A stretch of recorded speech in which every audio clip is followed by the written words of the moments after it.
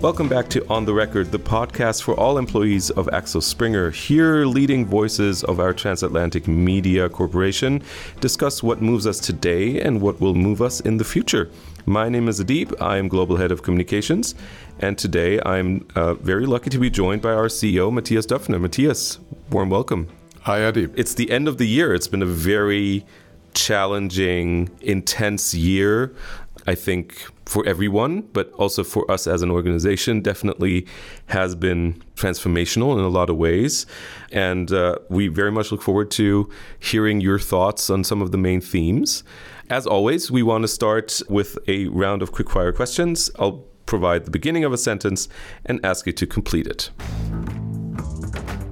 First one, Mathias, 3 adjectives to describe 2023 are? Transformative, challenging, energizing. One thing we achieved in 2023 that I am very proud of is? To see how the entire organization, without any push, took a very clear stance towards anti-Semitism. And in a way, that shows me that values are not empty words. We live up to them. One thing I learned this year was? Sometimes a deep crisis can have really a reassuring and strengthening effect. One thing that keeps me awake at night is? That we have to accelerate the speed of change and transformation in order to remain ahead of the curve. Thank you for that, Mathias. Let's dive into those topics. That was fun.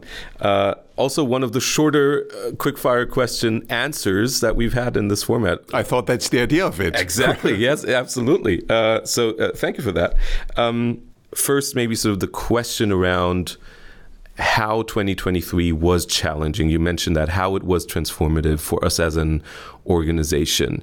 I mean, let's take the objective facts. We had, because of the Ukraine war, an energy crisis, we had inflation, we had a very, very adversarial macroeconomic environment all around the world, in America, in Europe, in all our markets. And it didn't look very likely that we would ever achieve our goals with regard to revenues and profitability. We have missed on revenues a little bit. We have overperformed on profitability. That's incredible. And I think that is an unbelievable team effort and an unbelievable team achievement. And I cannot thank enough all our employees for what you have done. I mean, this is really remarkable. And it shows and proves again that if there is a crisis out there, Axel Springer is getting better than ever. We are really champions in mastering crises. We have done it in the past several times, and this was a particularly important year. And I'm incredibly proud and thankful. And everybody on the executive team says that in almost every executive board meeting. So I have to say it again here. Thank you, thank you, thank you. That's definitely much appreciated, I'm sure. The year started out with you announcing that we were going to go digital only. So, moving away from any print products. That's been about 10 months now since we announced it. If you could go back in time, would you still announce it at the time? Oh, absolutely. And it is an example for what I said, that sometimes a crisis, if things are getting tough, helps you to make bold decisions and clarify things. It has a clarifying and purifying effect.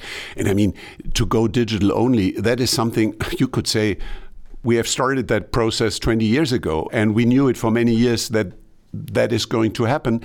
And I think it was now really important to define this goal, and to go digital only is not a threat that we have to avoid and to postpone, but something that we have to actively steer and shape. And I think that is the important psychological point here. It is not that we are doing it tomorrow. It's not that there is any due date when we have to have accomplished it.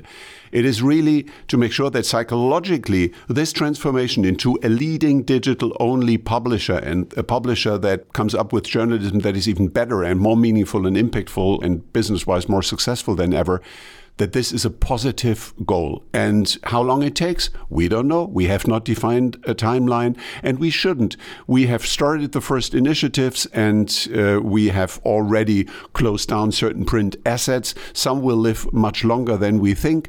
If we say digital only, it does not mean that we proactively shorten the lifespan of print publications. We will benefit from that as long as possible, but we focus on the positive outcome, and that is to be in a better position as a digital-only publisher. I think that is the important psychology that we have to understand, and I think most of the people do so, and we have done a lot of things which we would not have done perhaps without the definition of that North Star digital-only. So if you look at the entire year, maybe in bookends of major announcements, digital only marked the start of the year. And at the end of the year, we announced a partnership with OpenAI. Basically working together with an AI provider to allow them to display our content, even content from behind the paywall, in their products, in their large language models. The FT headlined this as a landmark deal. Is that a fair description? And if yes, why? Well, a lot of particularly Anglo-Saxon media described it as a landmark deal and as a very fundamental game changer for the industry. I think because they realized immediately that this is the first deal that established a principle that may be absolutely mission critical for the future of creative industries and intellectual property creators, and that is that we get paid for the usage of our intellectual property. We have fought for that 20 years ago, and since then, with the platforms of the first generation, a lot of mistakes have been made. A lot of media companies were too naively just accepting the terms that the super powerful platforms defined. The platforms thought they can take it all, and the regulators acted way too late. Now everybody has learned from that, and that's why we were able to shape that deal. It is a forward-looking deal that may define a bit the rules for the entire industry. I'm super happy that we were shaping that proactively and not reacting to developments. We are embracing the technology, but we make sure that that all happens based on fair terms. And I think that makes it important. And I'm just glad and happy that Axel Springer was ahead of the curve, and that's exactly where we should be. But other media companies have also done deals with OpenAI, for example, supplying their content for training purposes. Well, training purposes are a little element here. And of course, if somebody's using our data for training, they should pay. But how long will they really do that? Synthetic data will play a bigger and bigger role. So perhaps in the very near future, they just don't need our data any longer. So that's why we were not so focused on that aspect. We were more focused on the principle that if we deliver a service, if we deliver truthful information and trustful information, then that should also be the basis for a deal relationship and for some form of remuneration. And I think that is the important part of our deal. Maybe a bit over the top in my question, but I mean it sincerely. Is it sort of the thing of keep your friends close, but your enemies closer? Absolutely. That frenemy relationship has defined our kind of ambivalent relationship to the big platforms like Google, Facebook, and others. And I think that ambivalence also remains defining and important here. But let's not, in a way, overstate this structure of the deal. It is, I think, a first step. It is a bold move. It is a proactive move. It is embracing new technologies in the future. But now we have to figure out if and how that really leads to a long-term, sustainable and healthy ecosystem. And here the jury is out. I don't want to be too euphoric and say, well, this deal has solved all the issues. No, we still have on the regulatory level a lot of incredible challenges where it's really hard to come up with convincing and concrete proposals how it could be done. We still have to see how it is going to play out with regard to the power balance. Is there enough competition, or are there just a few very dominant AI platforms that basically define the rules? So I'm far from being totally easy and super optimistic that everything is solved now. No, but it's a first step. And what I like about it, it is we are not reacting, we are acting, and we are proactively shaping developments. And that's what I like, and that is where Axel Springer should be. As I often say in this format, let's change gears completely. Something else you mentioned in the quickfire round was the rise of anti-Semitism after the terrorist attacks of Hamas on October 7th, and what that has done also to this company from a values perspective. Could you talk a little bit about your experiences as a CEO, but also as an individual that you've had since October 7th with regards to the question of anti-Semitism in Europe, but also maybe from a perspective of how public discourse has developed in these past months? I think the topic is much bigger. Anti-Semitism is a symptom, but before we get to anti-Semitism, I think briefly what we are seeing for a couple of years, you could say since 9/11 symbolically, more than 20 years ago, what we see is the rise of autocracies and dictatorships and a weaker and weaker democratic world where more and more democracies are downgraded by independent institutions like Freedom House year by year for 17 years in a row now.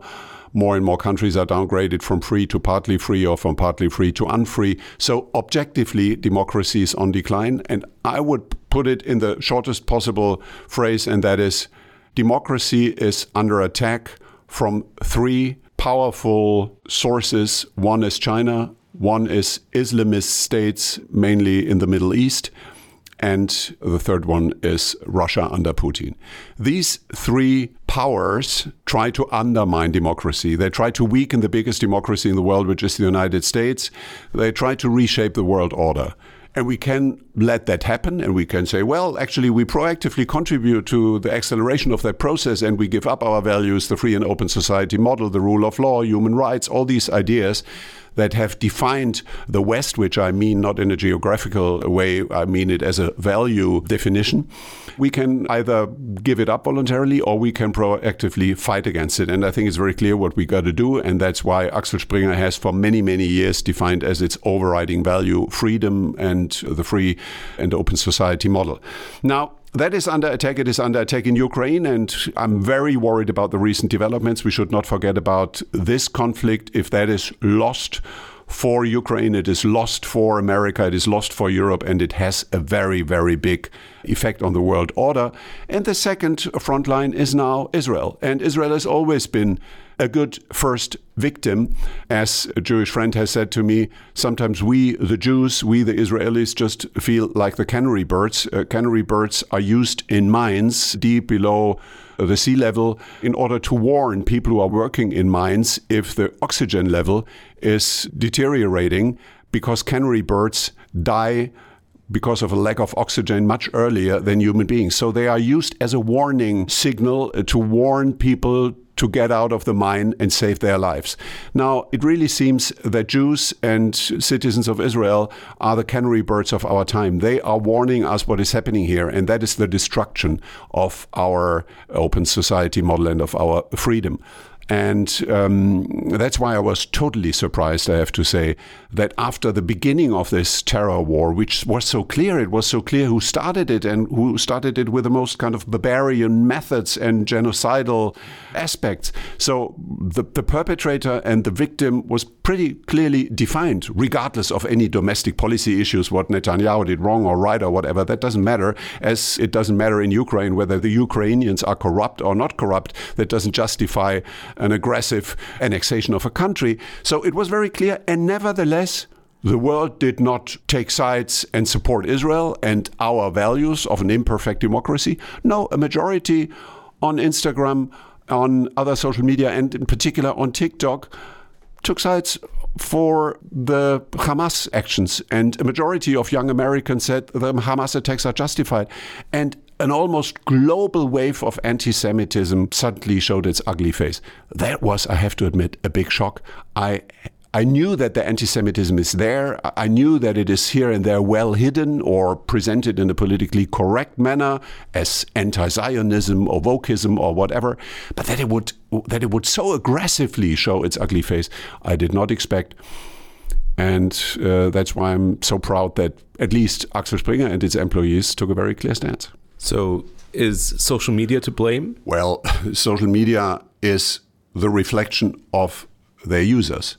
So it's a bit too easy to simply blame social media as the source of evil. But yes, I think the role that particularly TikTok plays as a social media outlet that is controlled and clearly in the hands of a totalitarian system, the Communist Party of China, and has to share its data with this totalitarian system that is in a way a dangerous player anyway with regard to propaganda and manipulation, that TikTok played such an incredibly biased role. Concretely, more than 4 million posts until today have been published under the hashtag of Free Palestine or other kind of pro-Hamas topics, and only 53,000 posts were basically standing by Israel.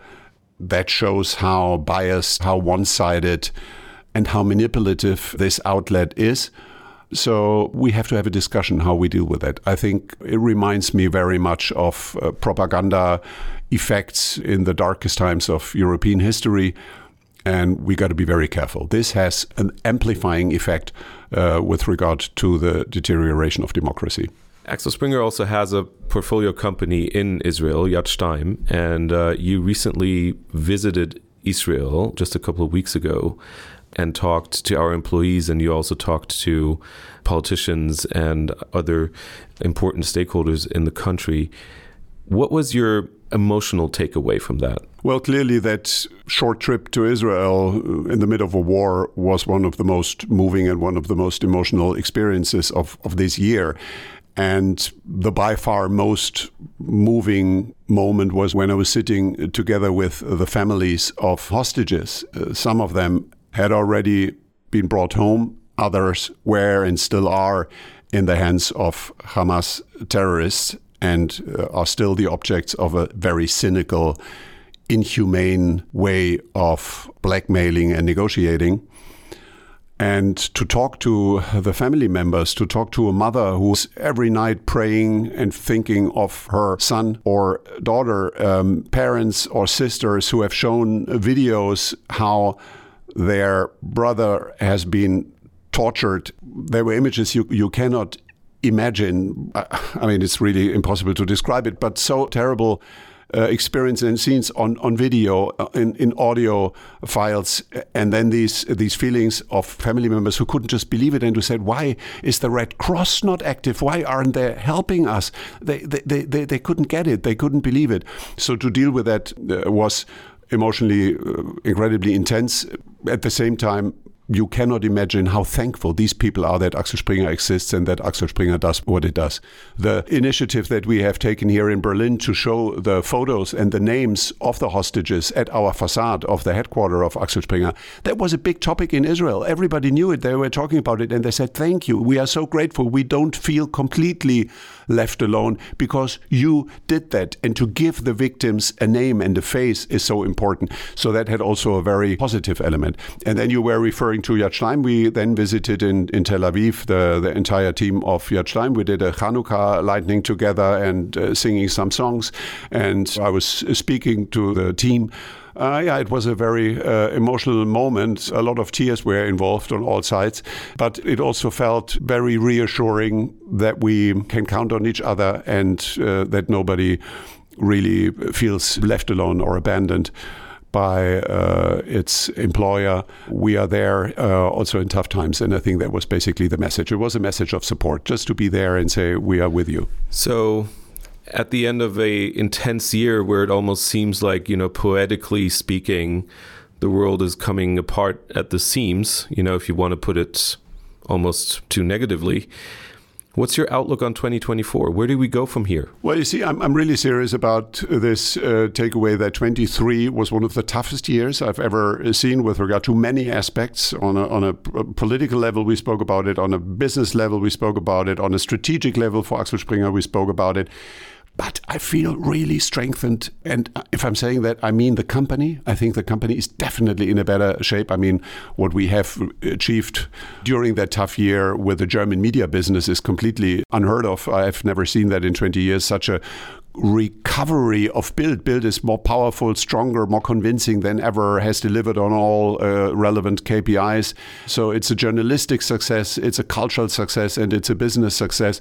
To do all that in parallel of such a year and reshape a strategy and be at the forefront of AI and really also amplify our transatlantic ties, that has led to a definitely strengthened Axel Springer, a company that is in a better place. I also feel personally strengthened, also out of some very bitter and very disappointing personal experiences. But in the end, you know on whom you can count, and you learn more about your real friends and your fake friends and so on. So in a way, altogether, I feel personally strengthened, I feel the company is strengthened, and that is both a good basis to now really reach the next level in 2024. And I think it has the potential, how difficult the macro environment may be, to really be a great year for Axel Springer. We have prepared a lot of things. We are in good places with many assets.